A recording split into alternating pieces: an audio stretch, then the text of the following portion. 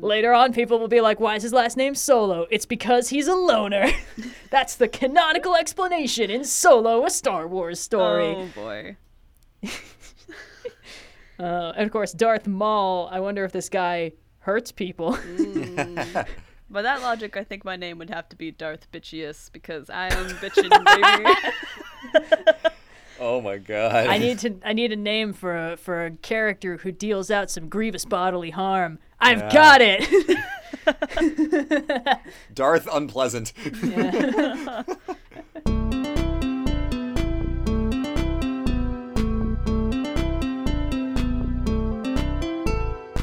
I was gonna do a Teenage Mutant Ninja Turtles joke, and then I couldn't commit. Cow, a bummer. So, hello, everybody. Welcome back to the Overly Sarcastic Podcast. Blue missed his chance, so now I'm hijacking the opening. I don't Crime! So, normally Red, we you've just done kinda... Red, you've done 2 like solo streams and have gone mad with power. Oh my god. My power is ancient and cannot be contained. I was here before we had color names. Do not cite the deep magic to me, witch. Anyway, so, how's everybody doing? Apparently, I'm in a slightly funny mood today. We're good. I just got back from a small little family trip with Cyan, which is very lovely. And of course, I get back home and wrangle Cleo for a hot minute, and then go immediately back into like work mode. Yay! It's like Yay! but it's okay. It's a good time. Always fun to do the podcast. Yeah, channel management has nothing in common with herding cats. So, yeah, no, it's been a fun couple weeks, I think. Definitely odd.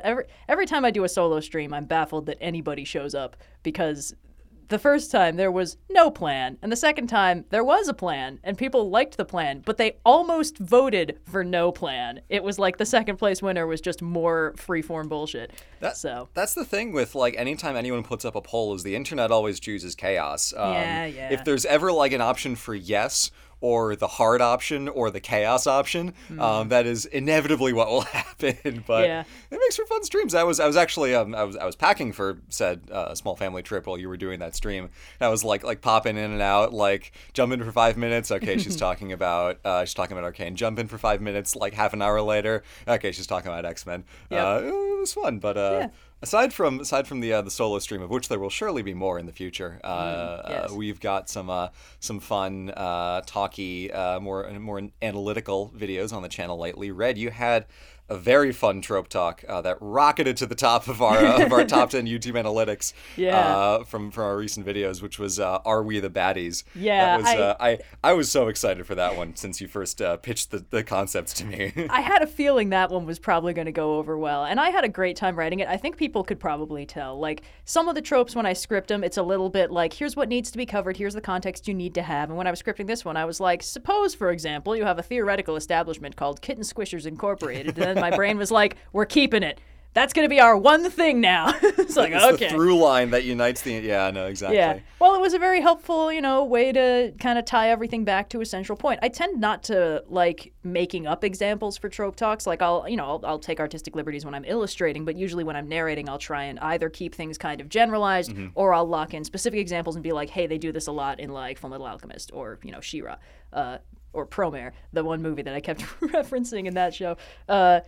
A good movie. Everybody should watch it. It's like they took a 24-episode anime miniseries and compressed it into 2 hours. Uh-oh. Indigo, I see you're making some faces there. Well, no, Red, let me ask you a question. Is it fair to say that the Ballad of Kitten Squishers Incorporated is similar in concept and structure to the Monomyth? Yes, I think we can say that very accurately. You see, our our hero finds themselves in the familiar world. The Threshold Guardian is probably the beautiful rebel. It ends up being like, hey, did you think that maybe squishing kittens is like bad? And they're like, what do you mean? We're squishing them in warm hugs, right? So, anyway. Yeah, no, good stuff. Anyway, Indigo, you judging my fave anime movie, Promare? Is that what's happening? I am not going to interrupt too long to talk about a movie. I'll just let you continue with your example discussion related to Kitten Squishers Incorporated and/or the frequency of Promare. bitch that ended up in the Trope Talk. Indigo bans us from our own podcast. I trusted your taste in media. I watched Ninja Turtles because of you. And you're all the better for it. Red, how did it feel when you realized that you were part of an evil organization when Indigo had betrayed you like this? It was really unprecedented. I have no experience in this field. Anyway, it was a great time. I had a lot of fun. I got to use some good old-fashioned Star Wars The Force Awakens footage in there, which once again retroactively made me sad. Finn's like, doing genocide bad, ? Well, in his defense, he had no exposure to the battlefield before then. It was all that good Imperial propaganda, and then he was like, oopsies, my friend just died in my arms, and then they started executing civilians. I think this might be bad, actually. So, it's a very fun trope, and I think, it's one of those ones that's like fun on the surface, and then it's got these like layers underneath, and of course, the fundamental core question is, when you realize you've been doing something bad or like full-on evil, what do you do? How do you react? And that's a very complicated question, especially like there's a lot of, discussion about that nowadays about like, hey, this person, it turns out, we all like them, but they did something real shitty. Or like we found out they did something real shitty like 5-10 years ago. What do we do? Can we still like them? How do we handle that? And I think, I didn't want to like bring that specific point up because I was talking in the context of fiction, and usually I'll just cheekily imply the obvious real world implications of the tropes I'm discussing rather than like centering super hard on them. But in that case, it's like this is something that the internet especially struggles with. And I think, not to diverge too far from the core thesis, but I think part of that is because the way we experience people through the internet is kind of timeless. It's like, you watch through someone's YouTube backlog and it's like you see something they made 5-10 years ago, you see something that they made yesterday, and in your head that's the same person, because it is the same person. But from a certain perspective, they're kind of not the same person that they were 5-10 years ago. But if you're constructing this image of them in your head, it's easy to kind of be like, oh, this is the person who like makes these jokes and says these things. And if some of those are shit, it can be like, hey, this person's like a jerk because they made this thing. And then, you look at the timestamp, which in YouTube videos is not prominently displayed. Like it's there, but you kind of have to go looking for it. And without that context of time and what they've done since, it's easy to be like, oh, that's bad. I don't feel good about this anymore. And that makes things complicated. And I think that this trope and this concept in general of somebody realizing they've done harm and like, how do they respond to that? Do they work to be better? Do they double down? How do you handle that? I think it actually ties into a very interesting space of the way that we perceive people and their moral characters and how we feel about them when we discover that they've done harm in the past. Like, do we think they've suitably atoned? Do we think that they are, not that person anymore? How do we judge that, and how should we judge that? And I think that's almost a different space of tropes that's kind of tied in with like the redeemed villain stuff that I did videos on a way back when, where it's like, hey, you have this person who did bad stuff, but now they're a good guy. They're only going to be a good guy going forward. Is it okay if you're still pissed at them for when they did the bad stuff? Yeah. And it's like, And also there's a difference between like someone who did one bad thing, however bad once, and when it's a trend. But what I wanted to mention is what you said towards the end of the video, which is how interesting it is, and also you mentioned like a minute ago in this podcast, how interesting it is to explore how a character reacts to their own moral failings, because in a lot of spaces of stories, see Monomyth, you have instances where a character struggles or is unsuccessful in something, and how they handle that is the source of pathos and drama. But having a character actually like morally grapple with their own actions and their own responsibilities and failings is very interesting to get, which is why, again, Zuko is such an interesting character, because you see him struggle with the shit he's done and continues to do over and over and over again, and it's great drama. And obviously there are other characters besides Zuko. He's just the best example. So yeah. With Zuko, it helps that we actually see him doing bad stuff. Like you get characters like Adora, in She-Ra, who's like, okay, yeah, she was part of something bad, but she literally never did anything wrong. She was training the whole time. As soon as she got out into the real world, she was like, this isn't anything like the simulations, and then she was a good guy. Like, she never did anything wrong. She was just misled.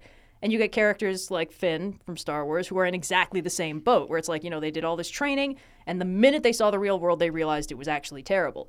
But then you get characters Like, I also was using Anakin as an example of, like, someone who, figures out that they're on the wrong side and then kind of doubles down because maybe they feel like they have no choice. I don't know how strictly well that applies in his case because the writing's a little shaky, but that's okay. Daniel Green had an excellent video about Anakin's fall from a couple weeks back that I'll send you the link for it, but that's follows on. But Red, sorry, continue. Yeah. Well, he's an example of someone who, like, does something bad and then just keeps going, like, keeps doing worse and worse stuff. It's like, okay, yeah, cutting off Mace Windu's hand wasn't great.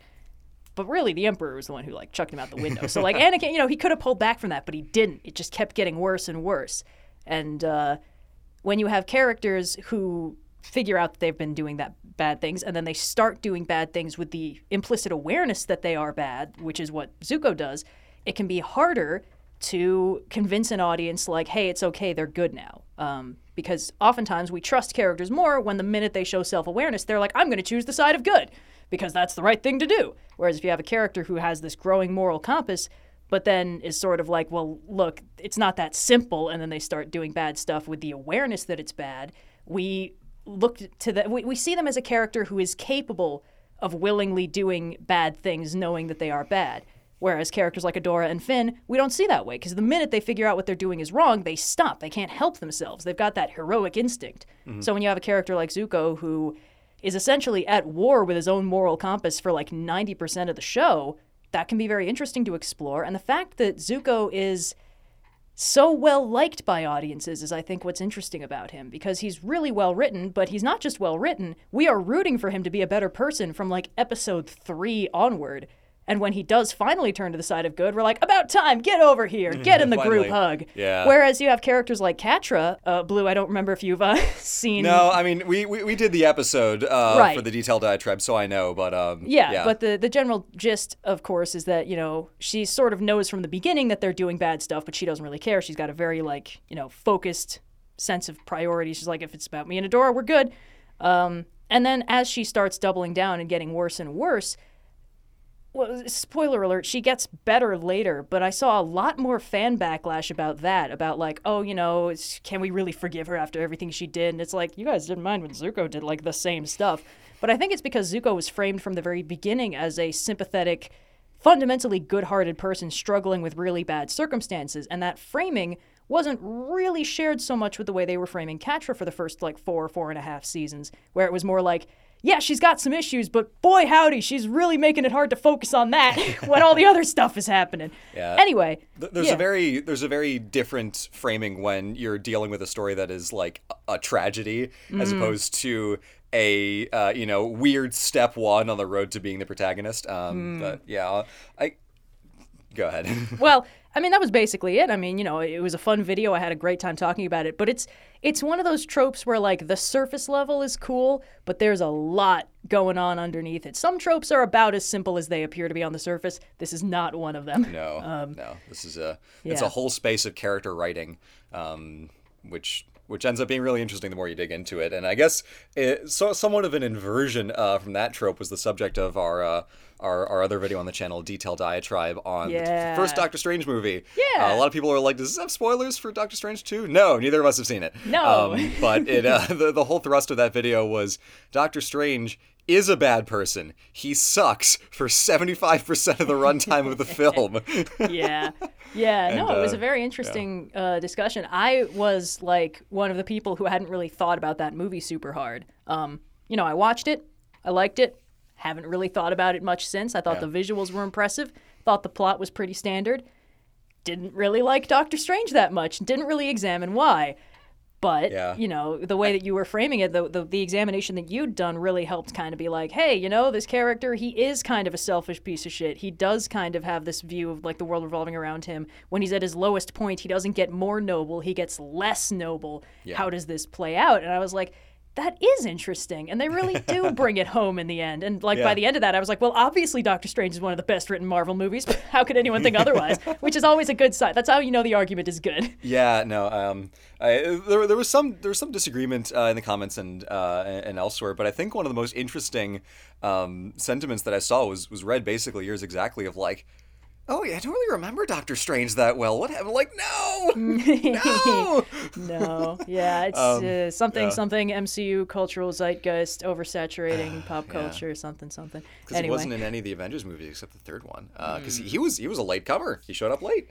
Yeah, but anyway, I feel like Strange and Thor have a similar problem where every writer writes them differently because none of them quite get them. And like Doctor Strange is great in the first movie because he has a cohesive character arc from point A to point B, and then after that they're like, well, we already did all his character development, so maybe we should have him keep learning the same lesson over and over again. That could be fun. It's like, And again, I can't speak to the newest Doctor Strange movie, but in Thor Ragnarok, Infinity War, Endgame, and then Spider-Man No Way Home, Doctor Strange is designated supporting character who you recognize from that other movie. Yep. He is the most like frequently in other people's movies characters of possibly all of the sort of top line Avengers, so to speak. Oh, and Wong, which is interesting. But of course, it's also like he ends up getting shafted, which has its own kind of consequences on how people see him as like, oh, he's just a supporting character. He's the guy who does the magic stuff. So when you have a problem and you need magic to solve it, you go get Doctor Strange. Fixes other people's problems. And he's written he's written completely differently in different. Which one was it? Thor Ragnarok, where he's almost like he's not a joke, but he's kind of a joke. Like they play his powers for a lot more like casual comedy. And then there's the one where he like floats down in like snow boots and slips a little bit when he lands, and it's like these are all different characters. These are not the same guy. This is my complaint about Thor as well, because none of them understand my boy, but that's okay and not what we're talking about. Yeah. One person had said that Doctor Strange is neat because his stories always feel bigger than he is, and whether that's good or bad, I guess depends on the quality of the writing in each example. But I mean, in this one, the thing I liked about this movie is the way in which he doesn't just magically get better, but other people make him better. Wong makes him better. Mordo makes him better until Mordo gets evil, but that's okay. The Ancient One makes him better. Even Christine indirectly, and then later when she comes back into the plot in the third act, makes him a better person, because all this time he's been his own guy. He's been the person who everyone else listens to and everyone else looks up to. Maybe not looks up to, but everyone else like, I wish I was half as rich as him and maybe a third as glorious as him. But it's really in the second half of the movie that everybody else's influence starts to kind of add up, and especially with the Ancient One in the scene where she dies and does the whole like it's not about you speech with a lightning storm in the background, which I wanted to keep the footage in, but Disney claimed it, and I was like, okay, look, I can either go back and forth on this for like a week, like I did with the Samurai Jack and what other video did I had that with She-Ra, but I eventually just gave up and cut all the footage, which was the wrong decision, but I was really mad. I eventually just was like, you know what, fuck it, screenshot, Yeah. Sorry gang. But yeah, so I like that one a lot, and it's a video topic that I've wanted to do for a while, because when Nando V Movies first did his One Marvelous Scene, and however many years ago that was, like 3 or 4. The one that I had wanted to do for that was this exact scene, but we had other stuff going on. We only found out about it when, the videos came out. So it's like, oh, cool, but yeah. And then by the time I was like, oh, I can work on that video, it had been like 2 months, and I'm like, okay, no, forget it. I'm not gonna be like, hey Nando, can you add me to the playlist? A year later, no.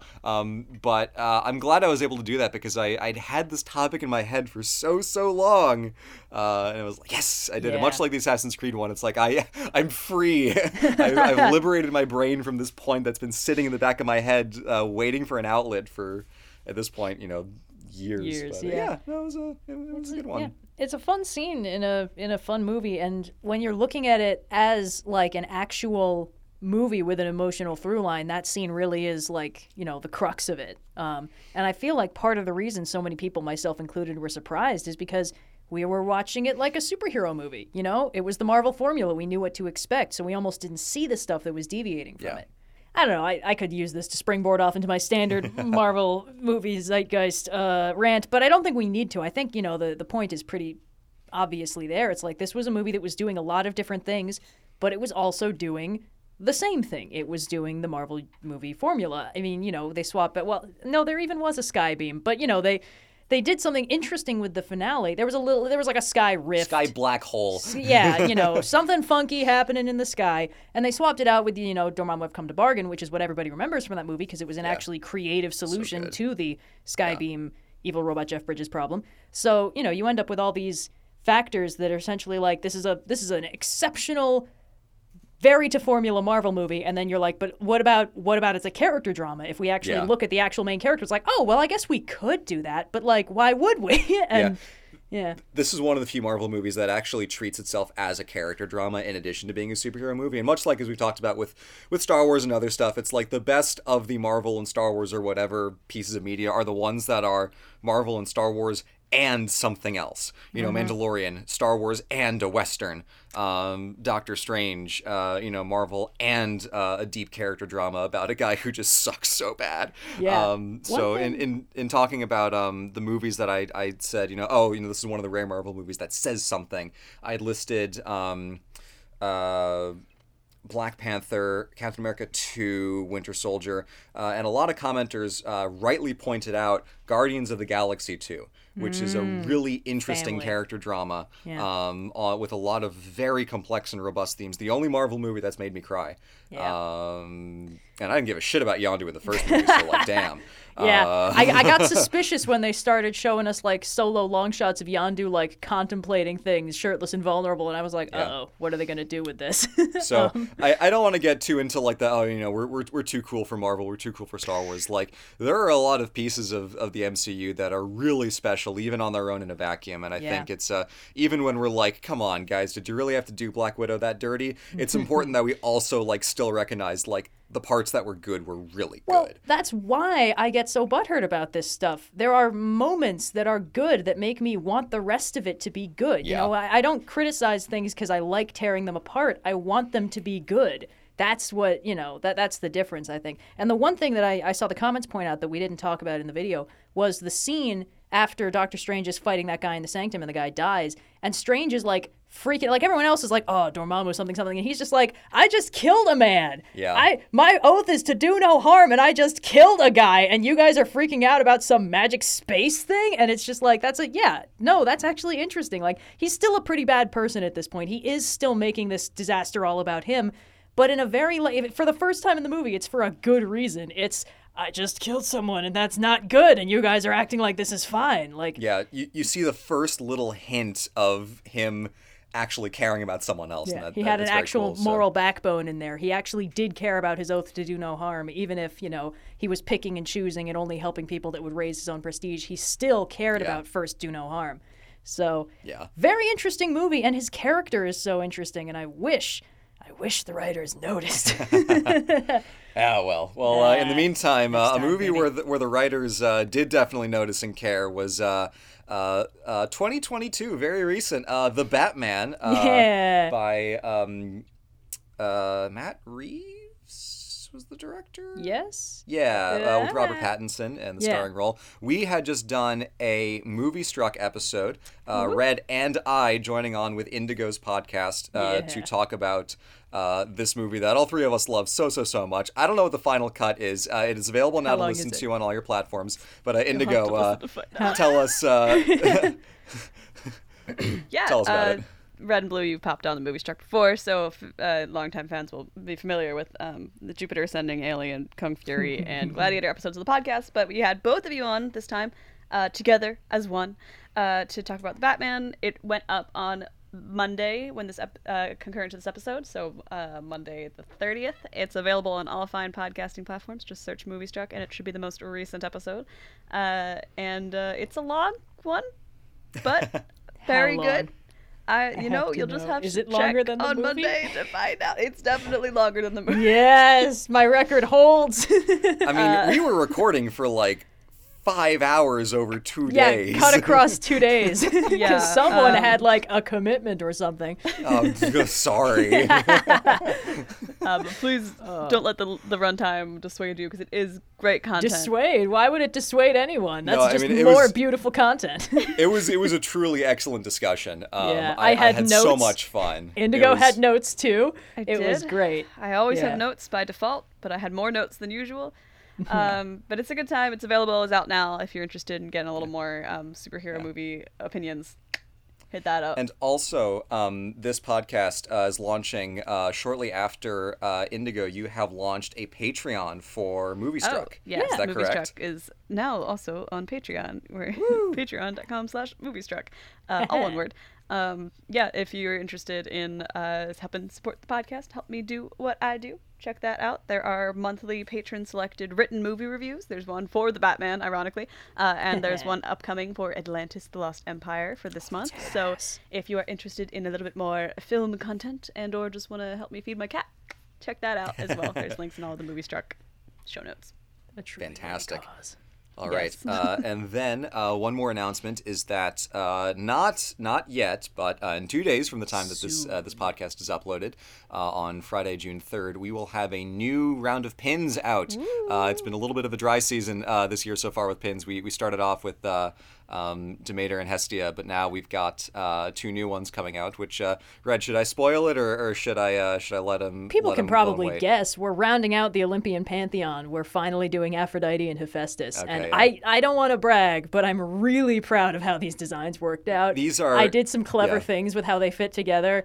And I think the Aphrodite pin especially, you can whatever. You know what, I'll spoil it when they actually come out, but I did some cute things that were very smart, so. Yeah, it's a fantastic design, and I think this is probably one of the most highly requested pins we've had is Aphrodite, and by extension Hephaestus. But well, I mean, unfortunately, it is in keeping with the theme that Aphrodite is more requested. Yeah. Story of their lives, really. But it's and I hope people like the video, too. I think it's fun. Yeah. And if you missed any of the previous ones, we tend to put them back on sale near the end of the year around Black Friday and stuff like that. So just stay tuned for that. If you missed any of them, don't panic. There will be ways to round out the collection. But yes, after this, the Olympian Pantheon, the Big 12 plus a couple others, is officially all together. So, this is the last 2? These are the last of the main 2. We even had Hades and Persephone before these guys, and those 2 aren't even technically part of the Big 12. So dang. All right, go us. Look at that. Yeah. Fantastic. Yeah. Okay, so if that's all we've got there, pins, Movie Struck Patreon, we will jump on over to the Q&A portion of the podcast. Yeah. Hello and welcome to the Q&A portion of the Overly Sarcastic Podcast, where we answer your questions from Ask OS Pod on Discord. This first question comes from one of our lovely patrons. If you'd like to support the podcast, support the channel, consider becoming a patron for a chance to have your question read first on a future episode. I should just record myself saying this. You should go to the Movie Struck Patreon first, because we're go to the movie. For this one, fuck us. Go to the Movie Struck Patreon. Yeah, feed the cat directly. Feed the cat directly. This first question comes from Zark Warts. Red, when your progressive evil empire with the slightly sus flag takes over the world, what kind of throne room would you have? And Blue, same timeline, you also get a throne room. Indigo, you exist beyond the corners of our reality. What does your throne room in the 9th dimension look like? So basically, let's all design some throne rooms for our evil empires. Man. I would like to really quickly say, on the subject of the sussiness of the flag, a lot of people pointed out that red and black are also anarchy colors. Hey! So you can do that if you want to have that be your evil anarchist empire. Wow, I can't believe that fascist flags and anarchist flags are just slight morphs of each other. That feels... Same coin, baby. Hey, jeez, okay. The old fascist versus nutters problem. Okay, throne room. Well, first of all, it's got to be cavernous. Classic for throne rooms. It needs to be huge, vaulted, and what it needs specifically is that the throne needs the little elevator built in. So when my inevitable collapse begins, I need to hop on it and ride it up to the roof where my escape spaceship is waiting, so that I can have my dramatic rooftop battle with whatever heroic band of rebels is obviously undercutting my rule. And probably has a laser on it, so it can float up. You know in like bullet hell shooters where it's you're always fighting somebody in a hovering chair with Mondo guns. Yeah, it's like that. But mostly that's sunk into the floor. The throne is normally just kind of a regular comfy chair. Yes. Is there a giant tapestry on the back wall behind which is a dragon a la Aragon? No, the dragon's in the basement. And instead of one big tapestry, we got the long banners with the logo, because that way someone can be I also need little alcove and entryways up around the top so that the aforementioned band of heroic rebels can be like sneaking in and like eavesdropping me, like giving my grand imperial speech, but they can like see it from a nice cinematic vantage point, which is very important. And also that way one of them can like if they need to get down quickly, they can like grab the tapestry, like stick the knife in it and like kind of slide down that way, which is a classic Errol Flynn maneuver that hasn't been getting enough love in recent fight choreography, I think. Not at all. Just not enough tapestry ripping. Yeah, otherwise I think pretty classic stuff. It also needs to be like in a nice high tower. I want like open arches, balconies. You know, I want to be able to survey the breadth of my domain like Saruman style from the So, yeah, you know, lots of nice airflow. Great open tapestry concept. billowing. Yeah, open concept, Granite no counters. walls. Yeah, of course. It's a Marble collaborative backsplash. Doom space. Yeah, exactly. Yeah, all right. I think we're good. You good? Set your evil empire inside of a WeWork. I'm debating a chandelier, but I feel like it's hard to make that work with like the color aesthetic I'm going for. Well, you could do like a really spooky looking chandelier, kind of just instead Yeah, of going like for, black the crystal, metal yeah. spikes. Yeah. Really lean into Okay, it. yeah, we're good. Yeah, okay, cool. Blue, what about you? What's your evil empire's throne room? Doesn't look have like? to be evil. Yours can just be a regular empire. It could be a if good it's guy like throne white room. marble and stuff, that's often less evil, even though it Yeah, looks exactly so- the same as mine, but with marble backsplash. So I'll admit I was too focused on the dragon curtain reveal to think about my own too much. But of course, there will be some variety of a giant dome on top. I also like the idea of it being in a tower because then you've got a lot of sight lines. You can like shoot out arrows either on fire to like send messages or something. I'll you need admit an I really have Oculus. not thought about this too hard. You need the sunbeam like down on your throne, so an Oculus on the top of the dome. Yeah. Yeah. No, Yeah. totally. The Green Knight. I guess that'd mean it's like a circular room with the throne in the middle. But then it's like there are a lot of people behind me. They could stab me. So Like an amphitheater. You need like you are where the stage would be, and then everyone is still sitting in front of you. yeah, maybe the back half is like obscured by something. I don't know. I'm stuck. I really do not have a lot of good throne room ideas because I'm like, what would I even do with all that space? Like, I could put a couple like bookshelves in, but like, yikes! Nice I'm comfy thinking too breakfast big. nook. Yeah, I mean, probably like stained glass all around. Oh, yeah, of course. Some Yeah. some cool like little pointed arches in all the faces. But it's like you have to stop me from just describing the Pantheon in Rome, and like because I if could, you but that's are- not have you that's not taken original. Over the world, you could just make that your throne room. There's no rules. Copy it, shitty Las You don't Vegas even have to copy brand it. You just Pantheon. move on in. You've Yeah, taken. oh You my are the evil gosh. emperor. You can claim this as your own.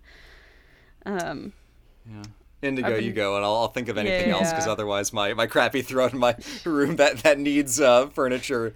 Just a nice IKEA armchair and ottoman combo in the middle. As the token, with the tag still on. Of course. I guess in case you need to youth return of it. this trio, I keep getting associated with the tech new wave next gen evil tech emperors. I love the idea of a space throne room. I like it being a bit more sci-fi than classic fantasy. So I think because I want like Palpatine style big window that just is like space behind me, and maybe like throne. Maybe it's made of it's more techy. It could be a lot of like old. You know how people make a lot of like contemporary art and it's just a bunch of TV screens playing static stacked on top of each other. That's what my throne's made out of. There's no wires everywhere. It sounds awful. Maybe it One of them exists starts playing in, like an actual show and you need to like kick it and send it back to static. Yeah, I like the idea that to get to my lair, this was me maybe incongruous with the whole being in space thing, but in like Team Rocket space that you had to click the button behind the poster in the game quarter to get into. I love that. I love the idea of a secret base based in like a decommissioned arcade or something. Maybe it's just the old watched too much Sailor Moon recently in me, but I'm like, There I it want is. to be based in an arcade.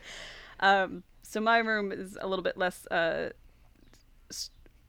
it just kind of looks like the worst hacker den ever, but has a really big window in it and is somehow located both under an arcade and in space at the same time.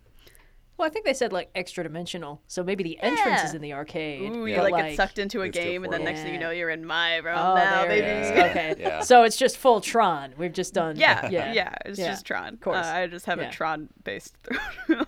But like the Tron with the aesthetic of like Space Invaders or like asteroids, you know, like an old Atari So game. instead of going Tron Legacy, everyone is beautiful and covered in LEDs, you're going full like everyone's low res and crunchy and like stuck in the 80s. Gotcha. Perfect. Yeah. I like the idea that like you got the beautiful like space landscape out the window, but like it's pixelated and has like Space Invaders like bipping across. There's like a little triangle just like shooting meteors out inside. Get to watch the fun. Yeah. The heroes come in and like your throne is on like a little swivel chair and its back is to you and you've just got like the little joystick like it's like, Luke, your friends have been lured into a trap, and it's just like Galaga going off in the background. Yeah. My greatest enemy is Dig Dug coming up from the lower decks. I'm afraid your saves will be quite reset by the time your friends arrive. You must enter 50 cents to continue. Oh.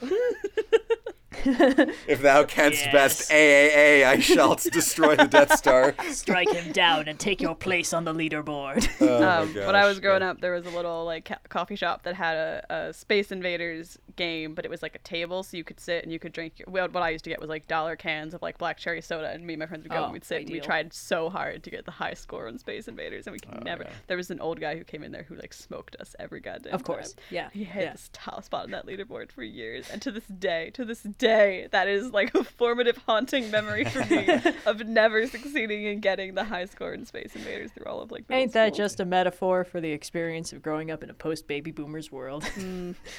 There's always some old guy hogging the top spot. Anyway, the one thing I'll add to my throne room is a garden, but other than that, I don't know. That's very good. Nice. Garden throne room, yeah. So it's like, you know, you've got, you know, big open, you know, space, sky beam coming down into the middle, stained glass on all the walls around, and then it's just like fucking ivy everywhere. Nice. Kind of like the in Bright Moon, that weird garden that like Shadow Weaver hangs out in, kind of like that thing. That's the only thing I can contribute is a garden throne room. If your empire is evil, it's got a killer aesthetic to make it work. Like, there's nothing I love more than like evil with the theme of like pristine white marble and like beautiful natural elf paradise environments, but also they're evil. Yes. Very good all around. I want the fan art on my desk by Monday, but we've got other questions to get to. So let's move on. This next question comes from Loon, They, Them, She, Her, to Red. Because June is Pride Month, from a fellow ace, have you considered where you fall on the romantic spectrum? Since that's what dating and all these things mostly rely on. I'm a romantic myself, and I relate to your feelings of, I'm glad I don't have to do this dating thing. This is something I've kind of puzzled over. To be honest, this is a part of my identity that I care about less, like that's personally matters to me less. Once I figured out the ace thing, I was like, that's all I need, which is why I've been kind of like vague about the romantic side of things, because it's like, depending on what romantic orientation and romantic attraction is, I might have it, but I also might not. I've never run into anybody who's been able to define it in a way that fully makes it clear to me. I've talked to like my parents about this because I know they experience romantic love. So I was like, what does it feel like? And they're like, well, it's like, you meet somebody and like being with them changes the way you see the world. And I was like, okay. So you see the difficulty. Like everyone has a different opinion on what love is and what it means. And like, I experience a lot of love, but it's mostly for like friends. And sometimes I'm like, wow, that person's really pretty. I would love to hang out with them. I don't know what that's supposed to feel like if it's romantic versus platonic or whatever. Like, I've seen people talk about like, I would love to just like have a roommate for the rest of my life, or somebody who I care about deeply. And with like, there are people who are like, this is a person I'd raise a kid with, but I don't know if I'd ever want to kiss him or something like that. So clearly this is a much more complicated space than people think it is. And it's like, I have been like kind of contemplating the ideas of dating again, because for years and years I was just so relieved about not having to do it that I was just like, no, thank you. But now it's like, I don't know, it might be worth like a shot just to make sure I don't want it. Because, everyone I think goes into relationships with different needs and expectations. And, for me, it's easy for me to kind of be like, well, none for me, thanks. But I can't make assumptions about what potential partners would want from me. So it's like, it's totally possible to find a life partner who wants the same kind of dynamic that you do. I just don't fully know what that is. So basically, I have no idea. Depending on what romantic orientation is, I might be aro, I might be pan romantic. You know, there are people I've seen who I'm like, wow, that person's so pretty. I would love to hang out with them and maybe hug them. I don't know, or do nice things for them. But I do nice things for all my friends. So I don't know, maybe everyone else is being weird. Yeah, it's like I think fun space, you know, you don't have to have it all figured out. Like if it really matters to you to have it locked in, I think it's okay to, you know, find a label that fits. But for me, like none of the labels I've tried on have felt right. I feel like the way that people who identify as aromantic have described it makes it sound familiar to me, but I've also, you know, I don't know. And I've never felt that click with that label like I did with being ace. You know, it's like that part feels like cutting myself off from something I might not fully want to give up on the idea of, you know. So I think it's okay to not know and it's okay to be vague. And for me, you know, identifying as ace, romantic, who the hell knows, I think is fine. But, you know, it's a matter of personal preference. I think I might not be happy if I locked in a specific label and was like, sometimes, you know, you find a label and it feels bad to put it on because it feels like it's preventing you from doing things. And that's kind of how locking in a romantic orientation feels for me. It's like, no matter what I choose, even if I lock in, like, I'm pan-romantic, that means I like everybody. Like, that might still not feel quite right. Yeah. So maybe, I don't know, give me a solid definition of what the hell romantic alignment and you know, romantic attraction feels like, and I'll tell you if I feel it or not. But nobody can tell me. That is a classic Socratic dialogue technique of like, oh, well, if you think I'm this, what the fuck does that mean, smart guy? Well, literally, what does it mean? They're like, oh, you know, you get butterflies. And I'm like, I get butterflies. It's called anxiety. What are you talking about? So, it's impossible to describe, really. Not that I can answer this question for you, or even that I was the person who the question was asked for, but, you know, insofar as for Cyan and I, we both started dating before either of us knew that we were ace. Whoops. And both found out that we were ace. Cool. But we, and I can only speak for myself, not necessarily for her, but it's like we are each other's like everything team is kind of how we've described it. Or at least how I've described it. So that's... Like the person you'd rather do things with than without? Yeah, or like if I ever need like someone by my side for something, it's like bingo. Which is not to say like fuck everybody else. It's clearly not the case, but like no, I mean it would be nice to have a person like that, but I have a lot of people like that because I cultivate a lot of deep friendships and people I like being able to rely on. So I don't know. It's when people describe romance as like more than friendship, I don't think that's accurate, but I could see it being like, you know, sometimes it's like, what's the thought experiment? Like what's your perfect partner look like? And it's like, I don't know, 5-man band. We're questing across Mordor together. I'd die for any one of them. Yeah. My hair looks great. I don't know. It gets kind of weird, you see? But yeah, I don't know. I mean, I feel like the concept of dating and romantic love is so baked into the way our culture sees people that it's almost invisible because like it's just seen as a constant, a necessity, something that everybody wants and everybody feels. Which I think means that it doesn't actually get unpacked. You know, people don't, sexual attraction, same boat. Most people assume that everybody feels it on some level. Like, it's easier for people to understand, oh, you feel attraction towards this group instead of the group I expected, than to understand, oh, you just don't want this thing that everybody wants, which is why there's been some, complications about that. But with romantic attraction, like, it's even more fuzzy because it doesn't have like a physical side of things so much. It doesn't have a tangible, do you feel these physiological signs when you look at these people? It's like, well, do they feel like they complete your soul? Would you want to spend the whole rest of your life with them? And I'm like, I don't know, I got to go to the bathroom sometimes. Like, sometimes I want my space to myself. Does that mean I can't feel this thing? I don't know. Like, judging by some of the tropes of romance, I'm not sure anybody knows what the hell they're talking about with this. So. Yeah, one of those things where there's not really any one right answer, which is an incredibly frustrating thing if you're looking for any sort of concrete definition. Yeah. But fun stuff. We'll probably have a few more Pride-related questions coming at you guys this June, so perfect. Let's go. Already my non-answers. Put it up. From a certain point of view, does any of us feel love? Oh, boy. I feel like that's an entirely different podcast. So this next question comes from Young and a Menace to Red and Blue. I am planning a dream trip to Crete, and I am wondering if either of you have any cool places or sites from our favorite unknowable civilization, the Minoans. I loved Blue's videos on the Minoans from a while back, and I was wondering if you'd come across any cool places in your research that weren't mentioned in the video. Boy, you guys are really overestimating how much I have experienced Greece in person. Yeah, I have actually physically been to very little of Greece in my time, despite the fact that I've gone like almost every year of my life. It's usually to that, as I mentioned in the Acropolis video, that same small town in Athens. So I've never been to any of the popular islands. I of course would say, when you go to the main town of Heraklion, go see the Minoan Palace. It's very lovely. There's a lot of sites around. There are a couple cool like Byzantine era monasteries on the island, but I unfortunately a lot of the stuff from the time period that we talk about is completely gone.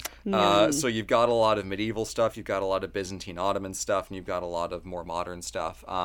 Pretty much like anything Roman before is just like completely toast and buried. And the only reason we have Knossos is because Sir Arthur Evans was very overzealous in reconstructing it from less than complete data sets. There is a lot of cool stuff to see. There's a lot of like Neo-Renaissance-y kind of era stuff. There's a website called Greeka, Greeka, which is just like I don't know if it's run by the Greek government. I don't think it is. But it's got like tons and tons of stuff for like almost everywhere in Greece. And they got a lot of cool things of like sites to see, museums to visit. There is a lot of cool stuff on Crete for sure, and it's a big island. It's the biggest island in Greece, and I think the 5th biggest island in the Mediterranean, after Sicily, Corsica, Sardinia, and Cyprus. No, Cyprus? I don't know. But yeah. So very cool. I've got no idea. I have never left the North American continent yet, so like I'll let you know if I find anything cool. But very good. Yeah. This next question comes from Angry Apple. Most incredible sandwich. Ooh. What's your best sandwich? The one that really just blew your mind. I've had some really good sandwiches in my day, but a lot of that was in college when I was forgetting to eat regularly. I had one experience where I was like, I was going to get dinner with a friend, and the friend was delayed. And for some reason in my brain, this meant that I couldn't eat any food like until then. Just like I was busy. It was finals week. I definitely wasn't sleeping enough. So I just had like, there was a rule in my head of like, well, we're going to eat a really nice dinner. I don't want to spoil my appetite. Yeah. But after about an hour, I was like, my vision's getting a little weird. So I went and I got a little like just egg salad with like a little bit of greens in there. And I just got that from like the little cafeteria.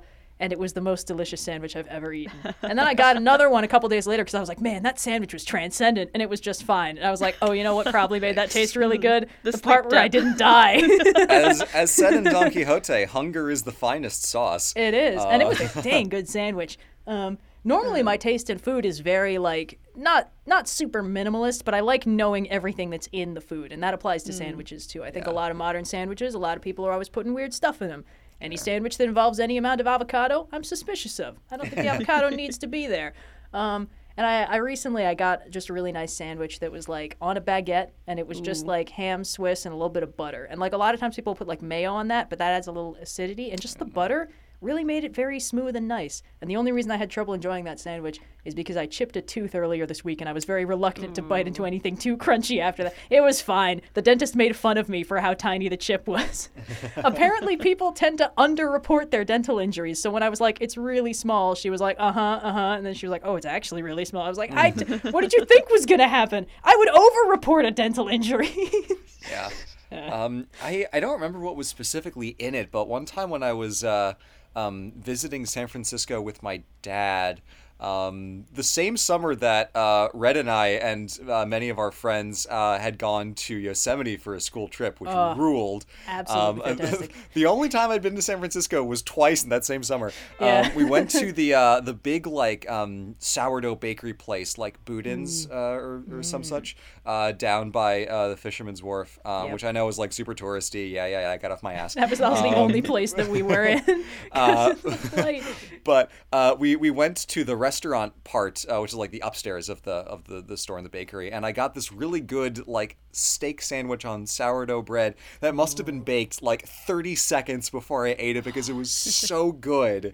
I don't even know what it was. It was like 10 years ago, but it was so tasty. San Francisco sourdough hits different because when we were in there for on the back end of the Yosemite trip, when we were all sort of like coming down from the mild oxygen deprivation and we were all super grimy from having been in the woods for a week. I remember we stopped at like a nice restaurant and they initially showed us the menu and we were like, oh, that's a bit much. And we were like gonna leave and they're like, oh, we have a lunch menu that's like half that price. And we were like, oh, that would be great, thank you. And we ended up just kind of piling into the back of like this completely deserted, very nice restaurant. And I had this great sourdough bread bowl soup and I was like, this place is really nice. I mean, it was like 3:00 on a Wednesday. Like no one was eating at this time. No, but it was very funny because like we didn't really look all that worn out, but I think we all felt a little bit like it's been a while. We're looking forward to flying back and, maybe eating something that isn't camp food. And it was just very nice of that, like, nice, just, I don't know, what's the word for like a fancy person who runs a restaurant? Maitre d'. Yeah, the maitre d' being like, yeah, I'll let in this group of like scruffy teenagers. Feed them sourdough soup. Yeah. I mean, we paid for it. We weren't like Oliver Twist and Dickensian orphans. Please, sir. It was a nice experience, though. I think when he saw us kind of being like, oh, the dinner menu is a bit much, he was like, oh, well. The problem was that on the outside they posted the lunch menu, and then we got in and he gave us the dinner menu. We're like, wait a minute. No! Anyway, good sandwiches in San Francisco. I come from a city that I would say is pretty well known for sandwiches, or as we would call them, hoagies. Hoagies. And while many people are probably expecting me to say that the Philly cheesesteak is the best sandwich, I actually do not think that is the best hot meat sandwich you can get in Philly, and it is not my favorite. So there's meat involved in a cheesesteak. I always wondered. I'm of the opinion that the best thing you can eat in Philly or otherwise, if you're picking a sandwich, is the pork and provolone, specifically from Denick's, although it's pretty good anywhere. I like it with broccoli rabe, but it's very simple. It's very good. It's always like tasty and well seasoned, and it's just like, it just always hits the spot so well. So that's my ride or die. Although I have been getting the spicy chicken sandwich from Popeyes a lot recently whenever I don't feel like cooking dinner, and I gotta shout it out because it's pretty good. I'm also remembering now there's this one really good panini place in Florence that apparently is very popular with study abroad kids. I don't remember what I got. And even this was like only 2019, but it was like, damn, that was a good panini. I got a really giant bagel from a deli in New York one time, like the size of the paper plate it was on. Or something. Exquisite. We've had a lot of good sandwich experiences in our time. Yeah. A life well lived. Excellent. Well, this next question comes from Phantom Cat. To all, you are being sent on a dangerous and fantastical adventure, and, like all adventurers, need an animal sidekick. What animal will you pick as your charismatic sidekick? I feel like we gotta say Cleo and Ziggy are off limits because otherwise it's crazy. I can't just bring my cat with me. Well, you can get another animal companion. It's not the same. Ziggy probably figures out how to talk from being in this magical other world. I'm just inferring from here.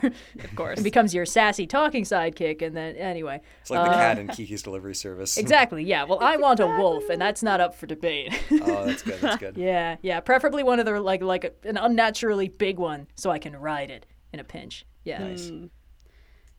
I would go for an owl. Ooh, very nice, useful. nice. Just like, for scatting around, but also it's just like can perch on your shoulder, which is cool. Big Athena vibes there. So that's yes. gotta go for an owl. Probably not sassy. Probably just like pretty like wry and sardonic. So are we assuming these animals can talk? Wait, was that part of the question? It's not part of the question, but I feel like we have to implied. assume. I want a really dumb lizard. I want the world's dumbest lizard. I want him to have eyes that go in different directions. I play a lot of Dungeons and Dragons, and the DM of Rolling with Difficulty is the DM in a different campaign I play. And my warlock has a familiar who is the world's dumbest lizard. His name is Bart. I love him so much, and I just want him to come with me everywhere for my magical adventures. So if I can't take my real actual cat Ziggy, then I would like to take Bart, the world's dumbest lizard, with me, because I just think he'd be fun. But consider if Ziggy's with you, Ziggy gets to constantly try to eat Bart. Oh, no! How big is Bart? I don't think it matters. Bart is a marine iguana in the game. I'm okay with any dumb-looking lizard. so size different. Any size, any species. They just have to be stupid as heck. The goggle eyes with the aesthetic of the chicken from you gotta Moana. look into whichever eye you can make eye contact with and see nothing behind it. This is a 1/2 foot long newt. Is he stupid fucking moronic? I'll take him. Give him to me. Oh no. Yes. Well, I think our Perfect. animal companions will be quite appropriate for our respective adventures. I feel like such I'm a amazed we basic somehow bitch talked now. more about sandwiches than the animal companions. We just all were so sure of our answer for the animals and so unsure. If have you're more going to a experience with fantasy world where you sandwiches. can take one sandwich until you can get to the evil throne room. Yes. This next question comes from Useless Tolkien Nerd 2 Red. What is your favorite page you have drawn for Aurora? Ooh, oh boy. Favorite? Well, okay. I feel like it's like kind of a love-hate relationship because the more complicated pages are the ones that take me so much longer. But there was a page that it's fairly recent in comic time that took me, one panel of it took me about 3 days total, Wow. I'd say. Because it involves a magically grown tree being split in half lengthwise. Oh, yeah. From a very low remember angle that. I perspective. remember that. I had a great time with it, but obviously I had to storyboard it, had to draw the line art for it, and then I had a whole extra day that was just drawing all the magic filigree on it. It was well worth it. I had a good time. But I think that one has like the best ratio of like how much I enjoyed drawing it to how much people enjoyed looking at it. Because there are things that I enjoy drawing, but it's just like, this is a fun pose, I'm having a good time, and nobody will even notice. It's like, oh yeah. That makes sense. But that one, I think, sometimes you draw a splash panel and people are like, wow, that's a splash panel. And I'm like, yeah, it is. So, I think that one counts. This has been a good chapter for like really big things. Big dramatic effect. I've been learning a lot of shortcuts because a lot of these are pretty ridiculous. But yeah, the glowy magic plant growing effects are always fun to draw. So Very cool. Always Well, this next question comes from Ken Damiarana. Oh boy, We're getting there. Too We'll Blue. figure it What is, in your opinion, the most overrated and underrated dome? Ooh. Overrated and underrated domes. I feel like we've had a question like this because I'm positive we've already answered the Epcot ball for one of these. I think we had a It's a favorite sphere, it dome doesn't question It's or 2 least domes favorite for the price dome. of one. But what is one that you Most think gets like overhyped and one that you think gets underappreciated in the dome world? Yeah, hold on. Let me just. Googling dome list. Yes. I talked about my favorite, and I said that I didn't like the Pantheon in France because it always shows up when I'm trying to Google a Pantheon in Rome. Let's see. Gosh. Yeah, there's a lot of famous ones in here. Underrated. I will say underrated is the Hungarian Parliament building in Budapest. That building is gorgeous. It's super gothic. The dome is red and spiky. It looks super evil, but it's cool as hell. Yes. Really like that one a lot. And almost nobody knows about it because the architecture of Hungary is not very widely known. Oh, it's Or at gorgeous. least nowhere near as well as it should be. It's so evil. This is absolutely where Dracula hangs out. Absolutely villainous. Gosh, overrated. I mean, if I call a dome overrated, I'm gonna get some people coming after me. The dome mafia. Yeah. The people who care about domes as much as Blue cares about domes. Maybe this is just timely, but the domes on Saint Vasily the Blessed in Moscow, those fucking oniony domes. They're too Wonka-y.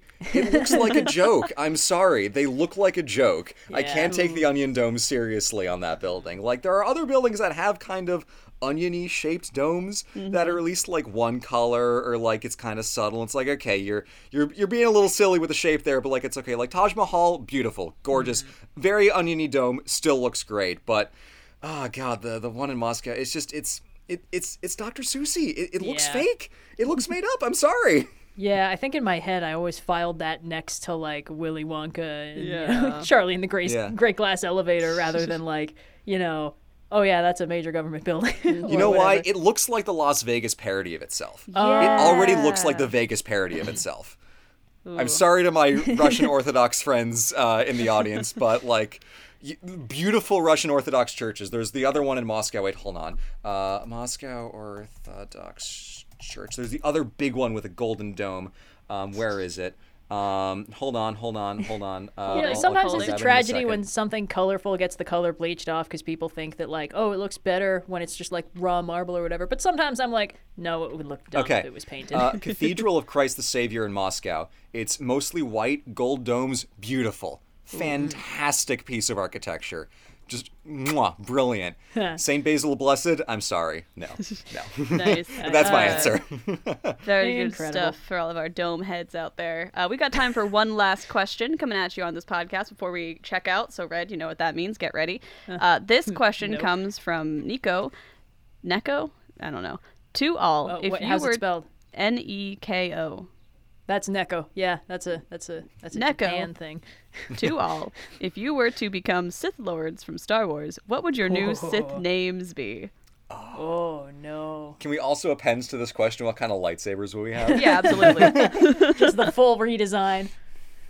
Oh boy.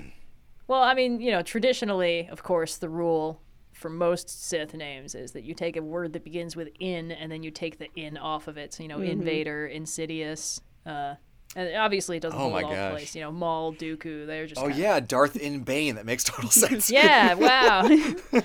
Really pulling it together. I'm kidding.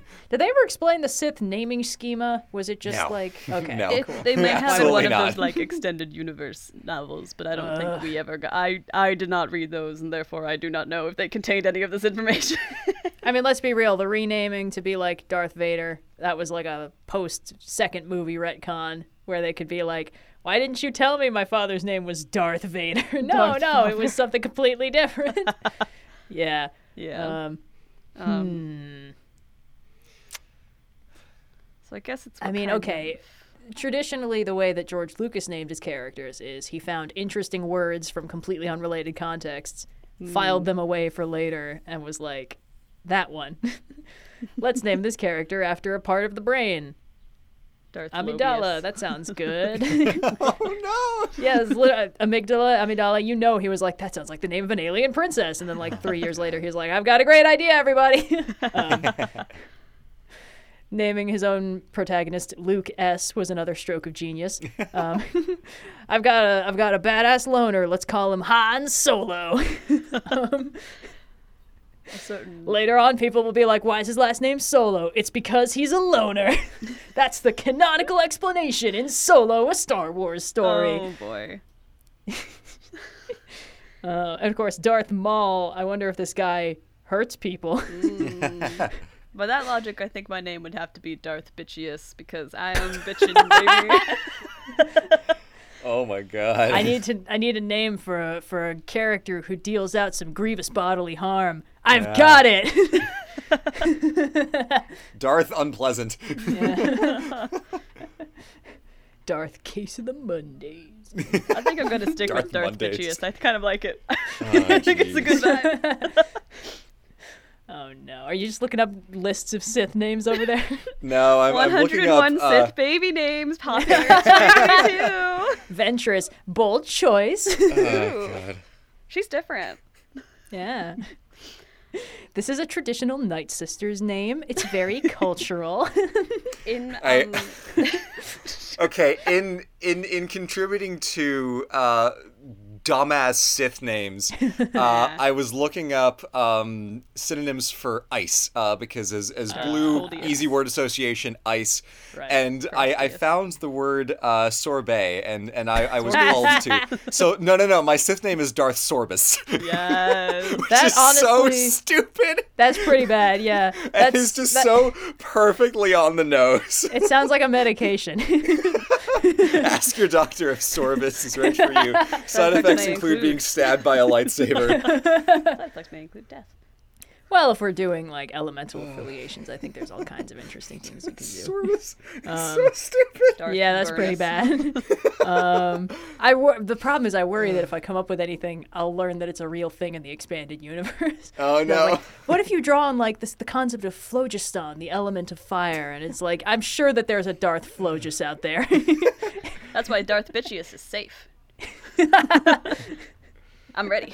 I don't know. This is a Come universe here, that Lucas. has a form of music that I don't think we should say the name That's of. true. Jizz. No, you've spoiled it. And of course, there's the novelizations where they were like, well, we can't have Anakin or Obi-Wan saying fuck, so we need a substitute swear word. How about vape? You all think I'm joking, don't you? Nope. When I was playing Star Wars, the Lego Star Wars game, I was forced to constantly reconcile with the canonical names for so many characters that I had not really thought about that much before. Oh no. Where are my Yarrell Puth fans at? If you're not a Kit Fisto stan, I don't know what you're doing in this. Oh, you know what's actual annoying about Jedi. that? Kit Fisto's a really cool character. He's so cool. He's such a great character. That is the Yeah. dumbest name. He's especially great in the 2D Clone Wars where they were like, we're going to just let everybody Kicks use the ass. Force for crazy. Yeah, he kicks Yeah. ass, and there's like this bit where he's using the Force to produce like vacuum bubbles and chucking them at people underwater. And I have to watch that whole thing be like, this man's name is Kit Fisto. He's a worthy match for Darth Sorbus. Okay, yeah, that's true. Okay, so we're Sith Lords. We each need a lightsaber, our name, and like the Jedi who is our arch rival. Okay, so Oh, boy. can I take Kit Fisto? And of course, it's a very classic like water ice rivalry there. So Yeah, that makes sense. Yeah. Okay. Makes sense. God. Red, we still need a name from you. No, I'm going with something dumb like Darth Flogus. If I think this Yes. if I think about this, like, see, yours, Darth Sorbus, that sounds like a medication for the condition you take that is called Flogus. Yes. So do you have Flogus and are a bitch? You should take Sorbus. So I guess Blue, what does your lightsaber look like? Because we have your Yeah, name, we have your sworn enemy. Yeah. I'm trying to think of Unfortunately, something there's no that's color like- choices. It's got to be red. I mean, it's got to be Yeah. red. I'm trying to think of something that's like way too on the nose for like a soft ice theme. It's like a liquid Um, whip somehow. Spoiling a lightsaber. I'm shocked it's taken this long to propose the idea of a lightsaber whip, honestly. I give them another trilogy before they start putting that in the movies. I would actually love, like, cause like the Beskar spear in Mandalorian was cool as hell. I would love a lightsaber spear where it's mostly like a spear, but then the top is like lightsaber. And they kind of did that with the Magna Guard staff, but those were Yeah. like lightningy and dumb. I want one that's like actually a lightsaber. So yeah, Yeah. light spear. All right, Darth Flogius. Flogus. It's based on phlogiston, the theoretical element of fire that was used to figure out why fire burned some things and not others. The idea being that phlogiston was a component of those things. Like, you Alright. burn something and it would be lighter afterwards, and they'd be like, the phlogiston was confused. Or consumed. I was confused. All right, Darth Whatever. Burned Flogius. itself in Who the is your confusion. sworn Jedi enemy, and what are Maybe you it's fighting better him if we with? just go with Darth Phlogiston. I mean, it's not worse than Amidala. Okay, Darth Phlogiston. Yes. No, it's sworn fucking enemy stupid. and your Everything about lightsaber this format. question is the worst enemy. All right. The thing is, like, I never paid attention to the other Jedi because I watched, the prequels, and I was like, dead, dead, dead. Obi-Wan, dead, dead. Okay, Yoda, dead. So I just never paid any attention to him. Anyone's fair Which is a game. shame because a lot of them are cool. Yeah. Yoda's Sith name, Darth Ketamine. Oh man. Oh boy. Again, What? refer back to that one episode we were joking about Yoda doing cocaine in the Jedi Council chamber advocating for more war crimes. That is my favorite. Anytime I watch anything with Yoda in it, the only running gag I do is him being like, war crimes I will commit. I mean, Yoda could be your sworn enemy. There's no rules here. Around the survivors, a perimeter create. Yoda should never be saying words like that. God. Right. All right. Jedi Nemesis. I don't know. Is it funnier if I don't remember who the Jedi actually is? I just assume. Yeah. I just all I remember is their lightsabers blue, and so anytime there's a blue lightsaber, it's like, you, my old enemy. But it's just really bad face blindness. So I'm only ever hanging out with Sith who all have face concealing masks or hoods. So I only ever see 30% of anyone's face at any given time. So I don't pay attention to them for identifying people. I think this question goes to show that anyone who maintains that Star Wars is not stupid is lying to themselves and to you. And we It's all so have a better stupid, time and when I we love it appreciate so that. much. Star Wars is fun because so much of it is so stupid. Yeah. Star Wars only works when it's full of this like gut-wrenching sincerity, you know? Like it's got such a you can't pull off a hero's journey that generic without really committing. Yeah. And You the can't problem be is that Star Wars falls apart. tongue-in-cheek, yeah. And Yeah, still have whenever it Star tries Wars to be work. cynical and self-aware, it's like, you can't do this, man. Star Wars works because it doesn't realize it's a joke. And that means the rare moments of like sincerity and emotional impact that actually hit without being dumb hit you so much harder because you're not expecting them. Anyway. What would all your right, lightsaber look like? Yeah. Yeah, that's what I'm thinking. To fight I feel your like, unidentified well, here's the problem. I feel like blue-sabered rival. there's been a bit of an arms race because, like, you know, first movies, everyone's lightsaber kind of looks the same. It's just color coordinated. But then when they did the prequels, like, you know they knew what they had with Darth Maul. Oh, you know yeah. they synced up Oh, the yeah. other lightsaber reveal to the chorus kicking in Duel of the Fates because they were like, everyone's going to lose their minds. But then after that, everyone was like, you know what makes lightsabers better? More blades! And that's how you get Kylo Ren's dumb little crossguard that would slice off his own hilarious. fingers. I love the gifs about the Swiss Army lightsabers with Kylo Ren, and just like it keeps unfolding into Yeah. other shit. So Yeah. funny. Almost as good as the gif where General Grievous pulls out like 50 lightsabers, spins them all, and just falls into Cuts. pieces. So I think what I'd want to do is I wouldn't want to go too crazy. I'd want to do the classic lightsaber, but I think maybe I'd want two of them. I'd want like a nice. long and a short, like samurai Dual style. wield. Oh Yeah. Yeah. or like the dueling dagger that you use with a rapier in the Renaissance. Same general Yeah. concept. You know, you That's lead cool. with the big one, but you keep the little one. You Yeah, know, for parrying. for like later. Yeah, for parrying or Just symbolic. like boots with little lightsabers on the end that you can like kick out. Yeah. You click your heels together, two little lightsabers come out the back of your heels. Oh, I Nice just remembered I boots. was watching the Halo show, and now I'm mad again. Anyway. Oh, so good. Yeah, I think that's me about sorted. Nice. So I'm having all Nice. these dramatic sword fights with people, but I don't remember any of their names. I'm busy. I'm too in tune with the dark side of the Force to be paying attention. All these Jedi have the course. same Force signature. Oh, look at me. course. I'm good and happy and stuff. Bah. Get a new gimmick. Yeah. The only one I can identify is Obi-Wan because he's weighed down with so much existential angst. Like, oh, it's Obi-Wan. That's my boy. Lose If your another loved midichlorian one? count is still on the charts, don't even talk to me.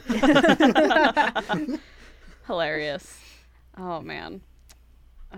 This is good. This is good. Yeah. Good. We should have more Indigo, Star who's Wars your questions. rival? My Who's rival. your Yeah. rival? Oh, yeah. well, I do know a lot of the Jedi Masters, and I'm trying. With Kit Fisto taken, my immediate gut punch reaction of who would be my enemy is off the table. Ayla Secura has always been a favorite of mine, but I don't know if she would be a fun rival. You know, she's just kind of cool. Is she the? She's the Twi'lek one that She's always the has blue the one. halter Yeah, top. she's cool. Yeah. Yeah. Not Master Luminara. No. Oh yeah. Because yeah. their names always. I mean, all of the Star Wars names are so like syllabic and weird. They all blend together. I just This know that character's Darth on the light Bitchius side. Let's call her Luminara. needs to have a woman to fight because it's just like, come on, bitch fight, let's go. We are going to Yeah, be trophies. yeah, that's I fair. just want to live in early 2000s female-led comedy, but in the Star Wars universe. But which of you would be the one that says chicks like you give women a bad name? Clearly, I'm the Regina George in this situation. If my name is Darth No, this is Bitchius. the Batman and Robin Poison Ivy versus True, Batgirl true, fight. true. Yeah. Yeah, the Jedi by default are probably the bad girl in the situation because it's way more fun to play the villain Yeah, in that kind of probably. story. So I guess we'll go with Yeah. Ayla. For lightsaber though, Dude, lightsaber shoe is really funny to me. Like, imagine a pair of like high heels, but the heel is the lightsaber, and you're just constantly getting stuck when you walk Oh, around. God. It's like the problem of walking over a subway grate, but Yeah, everywhere. but everywhere. Oh, no. If I had So to if you're go kind of a real- Regina George type, Yeah. I feel like it needs to be lipstick blood lightsaber, orange. like in Totally Spies. Like you you take the little lipstick, gets off with the Why does lightsaber. everyone keep bringing up Totally Spies to me? What's happening? I kind of really like the idea of a Regina George style Sith Lord. I Right? feel like she'd really slay. Right? Like, She would well, you know slay how in like more the ways than one. dark side kind of makes you like gross and evil, but I like the idea that like in her case it just gives her like permanent smoky eye Yeah. and like a real powerful red lip. They're just like, Yeah. how did you retain your like human appearance when embracing the dark side? What? Like it's hard. All right, I love Darth Bitchius now. She's my new favorite. Bitches. Palpatine wouldn't stand a fucking chance. Yeah, I think I'm gonna commit lightsaber high heels or the lipstick lightsaber situation. So just to fit the vibe. And my fated enemy will be Ayla, because we gotta have the I'm not like other girls. Oh no, no. Oh, great. Well, that was we're running a little long, so I'm gonna wrap it up before we get too deep into the Star Wars headcanon. I want someone to like edit lightsabers into scenes from Mean Girls now. I don't care what scenes. Darth Florian, Florgus, Florgeston. Okay. Can you take us out? That's my Are own you ready? fault. I like the. You know what? I feel like this is payback for me not knowing anyone who I'm fighting. Is that none of them get my name right either? Okay. Thank you all so much for listening. As always, we'll be back in 2 weeks with another Happy Fun podcast episode. If you missed our Movie Struck episode on the Batman, go listen to that. You know, carve out an afternoon, possibly 2. Watch the movie first, really make a whole day of it, you know. Just commit 8 hours to random internet nonsense. Be on the lookout for the pins. They're coming out with our super fun video on Friday, which I won't spoil, but you can probably guess what it's about, judging by the pins. And I guess that's us about covered. So until next time, I've been Red. I've been Darth Sorbus. Of course, and this has been an Overly Sarcastic podcast. Woo! Very nice. Thanks so much for listening to this week's episode of the Overly Sarcastic Podcast. We'll be back on June 15th with another thrilling installment, but if you miss us before then, be sure to check out Overly Sarcastic Productions on YouTube. Got a question for the pod? Head over to Ask OS Pod on Discord for a chance to be featured in a future episode. If you enjoyed the show, please rate us and leave a review on your preferred podcast platform, and if you really enjoyed the show, consider becoming a patron. Links to all that and more can be found in the show notes below.